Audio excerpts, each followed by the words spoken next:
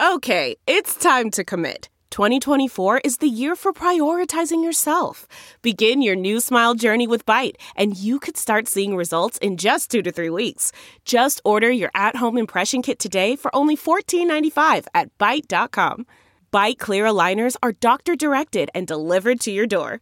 Treatment costs thousands less than braces. Plus, they offer financing options, accept eligible insurance, and you can pay with your HSA FSA.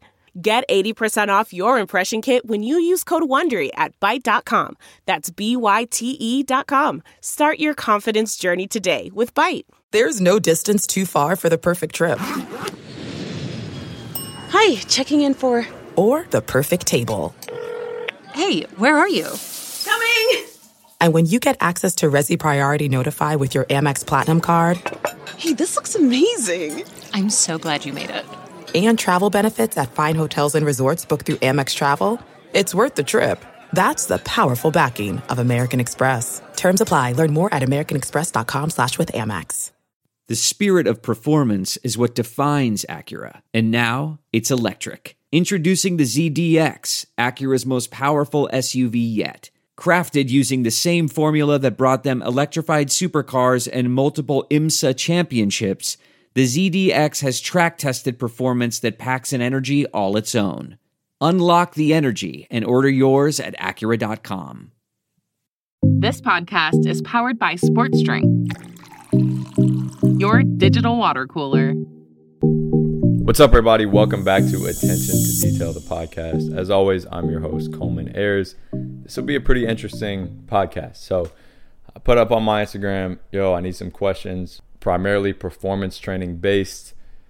I haven't looked at them yet. All right, that's the rule for these episodes moving forward. I got to answer them on the spot. So my answer may not be great. It may not be crazy, well researched. I won't be able to cite my sources and some of these things I just have in my head. But I think that's what will make it interesting and organic and just kind of natural. I'll try to keep it relatively short with each one so I don't ramble on. I have the tendency to do that. So that's a challenge to myself. But yeah, I'm excited to get to it. And I'm literally scrolling through these questions right now and trying to figure out which one we go through first. So let's do it. First one, my guy Yu Ping. Shout out Yu Ping. Intern at Detail this summer. Great guy. Ways to train the big toe. All right. For some of you guys, this may be like, train the big toe. What are we training the big toe for? Well, in reality, the big toe is oftentimes the last thing that leaves the ground and oftentimes the first thing that hits the ground, right? So why not train it? In all seriousness, I work with a good amount of hoopers and athletes in general, and the amount, or I guess the lack of flexion and just overall mobility and ability to move, I guess that's the same thing. The big toe is insane. Like, I'll literally tell these guys and even girls to get in kind of like a calf raise thing and lift their heel up as high as possible and just kind of flex their big toe. And they're like, I can only get my heel up this high. And I'm like, dude, what the hell? So I do think this is important to be able to get into these positions. If you look at an acceleration, a lot of times our big toe is very flexed. And it also has to be strong in these positions.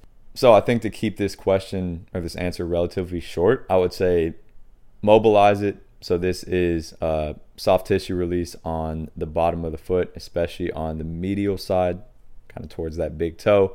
All right, a lot of us have crazy tight feet. I can get into the anatomy of this, but I'll keep it short. If we mobilize that, stretch it out a little bit, just kind of hold a passive stretch where it is kind of that, like we set up in a calf raise type situation. We lift up that heel into the point where we feel a stretch in the bottom of that foot, kind of going into the big toe. We hold that bad boy for like 40 seconds. And then what I'll do after a couple times or a couple weeks of that is start going overcoming ISOs, pushing into the ground. All right, so you get into that stretch. Now we can access those new ranges of motion. And we're pushing into the ground from there to get our toe, our big toe, and kind of the bottom, the arch of our foot strong in this position.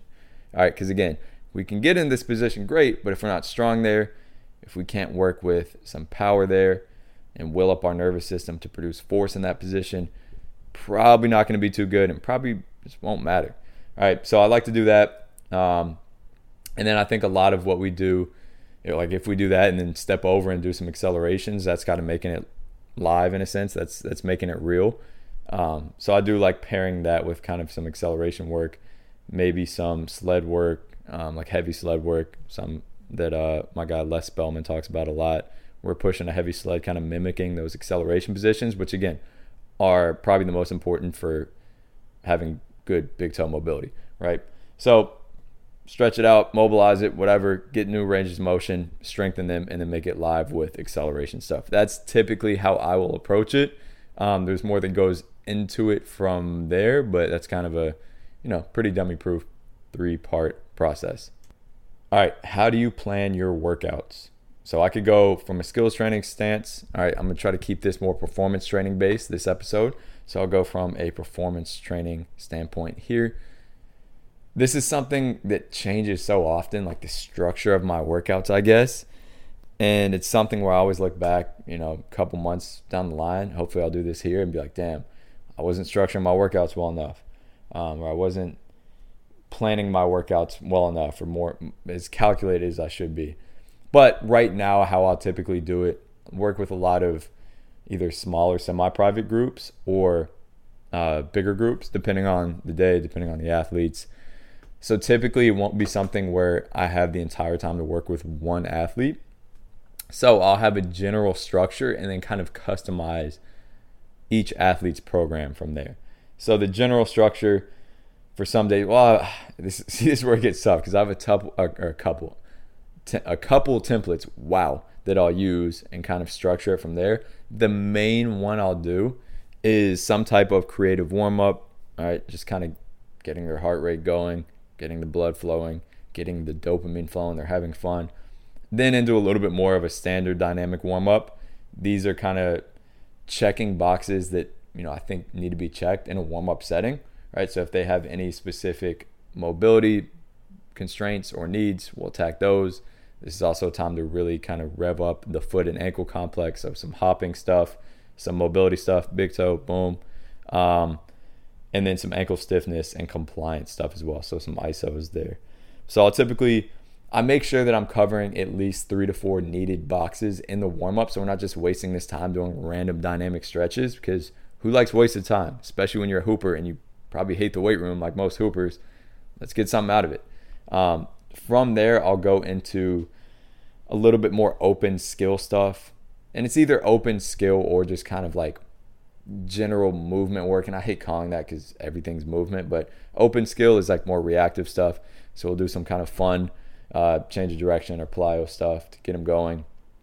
And then by movement, I mean like things where you're moving a little bit more freely, right?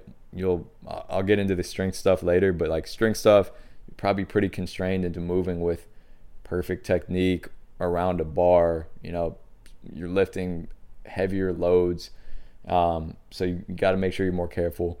I would say more kind of free movement stuff is some contract relax stuff. We're moving with med balls, some more kind of power based stuff, but moving more freely, so you're less constrained in your movement. And this is very abstract, but again, this is some med ball throws, this is certain plyos, this is kind of like freestyle stuff. So again, I want this part to be fun. I want this part to be challenging from a skill acquisition standpoint as well. From there, I'll typically get into the big focus of the day. This could be anything, right? This could be single leg strength, right? This could be, low rim dunking for all I care. This could be bilateral strength and we're just squatting or deadlifting. This could be horizontal power and we're getting creative with how we create that hip extension power. So this could be really any meat and potatoes kind of superset here, and this could change for each athlete in the group. But typically what I'll do is go 2 exercises. I like doing contrast stuff. I think I kind of spam it too much, but it's just because a lot of times I'll have to have kind of stations with athletes. Even if it's 6 athletes, like I don't have enough equipment in my gym to have them all doing something at once. So I have to go kind of a station station situation. So I have one doing like, if it's a bilateral strength day, let's just say like an acceleration day. I have one doing kind of like a hip extension focused strength exercise or power exercise, whether that's, a deadlift all the way to kind of a pull through, like hip extension with the cable.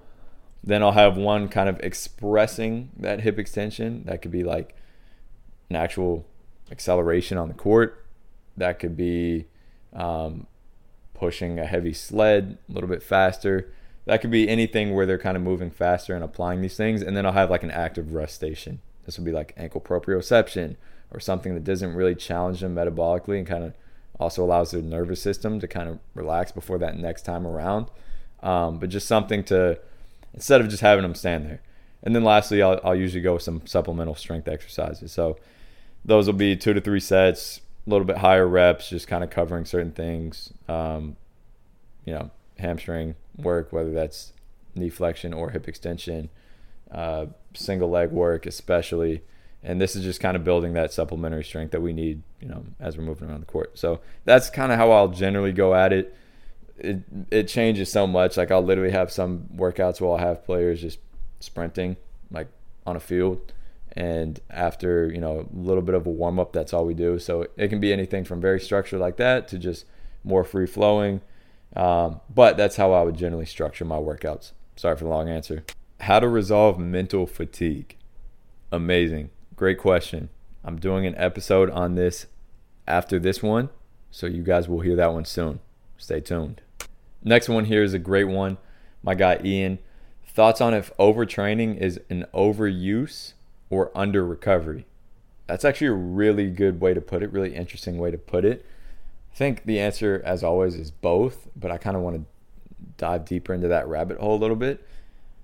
I think for most hoopers, I don't know, man. That's tough because it's really both equally. I mean, the pendulum's always going to sway depending on who you are.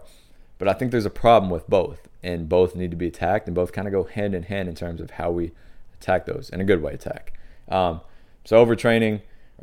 overuse, just doing too much on the court, right? On the court for 4 to 5 hours a day. I think a lot of players have this problem now. More players that I've worked with are getting used to this, not getting used to it, but understanding the effects of it and learning how to kind of fix this. Maybe that's because they're around me a lot and I preach this, probably. But even new kids that come in the gym, they are able to listen to their body a little bit more. But I do think that just the mentality of a lot of hoopers is go, go, go, go, go. And it's not, let's be efficient and try to get as much as we can out of 45 minutes to an hour in both the weight room and the court and get better results without overtraining, which is what I personally think is ideal. So I think it's definitely overuse, just not planning this out. I think as hoopers, we should probably be more calculated, even as trainers. Like, we got to know how often our players are working out. As a player, you got to measure your load, your external load, right? How much are you doing? And your internal load. How do you feel? And then listen to your body. But I also think the under recovery is huge because it's like, we all know damn well the average hooper at any level is not sleeping more than 7 hours a night. I don't sleep 7 hours a night. Because of that, I've started to train more efficient and less. But I know my athletes, I don't like to say that as much. The athletes that I work with, they're not sleeping 8 hours a night, let alone 7. They're not eating well all the time. But I think it goes down to kind of self-evaluating and understand, like, which one am I weaker at? If you're good at being efficient, but you're like, I sleep a lot, or I don't sleep a lot, I'm stressed out, then it's probably the latter one for you. But if you're like, I just go too hard, like I play too much, all right, we'll be more efficient. So I think the answer is both, and I think if you separate it this way, it makes it more manageable for you as an athlete to find a solution to it and to make sure that you're not overtraining. Great question. All right, just saw another Yuping question. Big shout out, Yuping. Is barefoot training always beneficial? I'll keep this one quick. I don't think it always is. I train barefoot a lot. It's because I've done it for years. I've worked up to it. But I've had athletes where personally I've gone too much barefoot training with them at first. And they're like, oh, my feet are hurting. Thankfully, it's never gotten to plantar fasciitis or anything. But they're getting there. And I'm like, let's reel it back. And that was my bad. And I've kind of learned from that and learned how to manage it a little bit more. So it's really just understanding what you're doing barefoot. Like if you're doing strength work, I think it's a little bit more manageable because you're not like absorbing and storing and then releasing energy as much as like a hop or a bound or something where it's a lot of impact on one leg. But I think it's just making sure that you're not going too hard at first. You're kind of ramping up. And then also understanding that we want to strengthen our feet. And trust me, I'm a big proponent of that. But like we also do play in shoes. So if we're doing agility work and we're doing plyometric work and all of it is barefoot, we also have to teach our foot how to move in a shoe, if that makes sense. It sounds crazy because I'm a big barefoot guy a lot of times. But like I think if we find a balance, that's key really with anything. But this is a good example of that because we want to make sure that we also know how to move our foot and operate in a shoe. But I don't think as hoopers, I mean, everything we do in a shoe or everything we do is in a shoe. So will this ever become a problem? I don't know. I still have most of my guys work up to, 70% of their weight room stuff being barefoot. But I don't know. Something to think about. All right, Caden James, 24. Smallest thing that's made the biggest difference. All right, I'm going to go in a weight room context for this, performance training context. To me, I don't know if this is a small thing because this can be a pretty big topic. It is a pretty big topic. But I would say just adding in freedom to performance training, right? If we're doing, and maybe not just freedom, but some type of variability and kind of incorporating skill acquisition into it. So, for example, I'll still build up with more structured, close skills. But when I used to do, let's say, a tuck jump or a hurdle jump or something of that nature, it would be the same rep every time. All right. I started to realize in reading so much skill acquisition literature and just kind of understanding the nature of how we learn skills. And number one, everything we do in the weight room is a skill. So those tuck jumps, those hurdle jumps, those bounds, whatever, even squats, those are movements. We can learn those skills. And the way we learn those skills also translates to the court. But also just that, like, it's important to make sure that we have some variability in our training because that's how basketball is. That's not only how we learn, like I mentioned, that's how basketball is as well. So getting back to the original example, tuck jumps, hurdle jumps, whatever, I'll still have my athletes work up to it, especially if they're a little bit less experienced. But at some point, I'm like, all right, let's make these reactive. Now you got to jump in the direction that I point on the tuck jump. Now let's move these hurdles a little bit so one jump is shorter, one jump's longer. And what that does is, number one, it keeps the athlete engaged. Personally, if I'm doing tuck jumps now or any plyo, by my fifth rep, I'm like, all right, bro, I'm going through the motions now. Like it's like, yeah, like, go hard every rep. Yes, agreed. You have to maintain that intent, but it's tougher to be truly engaged when there's no challenge in it because you get used to the movement by the fifth or sixth rep. Like and this is tough because not many people understand both skill acquisition and the weight room side of things, but like everything we do in the weight room is block training in a sense, and that's okay because it's the weight room. We're trying to develop physical qualities, but I do think in movements like plyometrics, these are skills as well, right? Our nervous system is controlling these things, when to contract, when to relax, how to adjust when we move side to side. And I think when it's only the quote-unquote block practice where it's the same rep every time, it's a little bit tougher to do this, and we're not really training the movement. It's just the qualities, the physical qualities. So now, I'll give them some cues. I'll say, hey, freestyle a little bit. It's got to be a different direction every tuck jump. You'll still land in, the same general area. Or I'll do some bounds or some pogos or something like that. I'm like, freestyle with it, different speeds, different stuff like this. And now we have some variability into it. Now we're training our foot and our ankle at different angles rather than at the same one every single time. And to me, this creates better transfer to the games. And it's not just theoretical. I've seen results with this in myself, with my athletes as well. And a couple things, just how fluid they move, how prepared they feel coming onto the court, and also injury prevention as well. Knock on wood, hopefully you can hear me knocking on wood here. We haven't really had a serious injury yet with our athletes. That may be nothing that I've done, but since we opened up the gym a year ago, we've trained a lot of athletes. None of them have had a serious injury. So I don't know if that's the case, but me being hopeful, I do think that stuff like this helps prepare athletes for the court better, for the demands of the court, and ultimately will decrease the risk of injury, hopefully, right? Again, I can't claim that that this is what's done that, but yeah, that's how I like to think about it, at least. So I would say that's kind of the smallest thing or something that's made a big difference in the last year or two that I've started to implement in my performance training. All right, a couple more. So I'm going to pair 2 questions here. My guy Denny Cooper, go check him out. That's my boy right there. Best ways to warm up, specific examples. And then I got another one, SV1 Man, how would you warm up for U12 players? So I want to start off by saying that I don't think the U12 player and the NBA player warm up should be that much different. All right, before you come at me, before you turn off the podcast, I'll explain. I think at some point there should be some fun. There should be some engagement. There should be some stuff that gets your nervous system going. You shouldn't end a workout, regardless of your level, bored as hell, feeling like, damn, F this stuff. You know what I'm saying? Like, it just shouldn't be the case. For a U12 player, you got to keep it engaging for them. Yeah, we can talk about, let's grind it out, man. They got to love this shit, whatever. Nah, man. Keep it fun for U12 player. Play taps, play tags, play a different sport. Just get their blood flowing, heart pumping in some way. And then you can start to kind of progress it to more structured, kind of dynamic warm-up idea, kind of like I talked about earlier. And I think the same thing goes for college players, for pro players, definitely for high school players. I've worked with NBA players who we've done some fun warm-ups, and they've loved it. And they're like, I feel better than ever. I feel like I'm into the workout more in 5 minutes than I've ever been before. Now, the higher you get up in levels, the more we have to be preventative.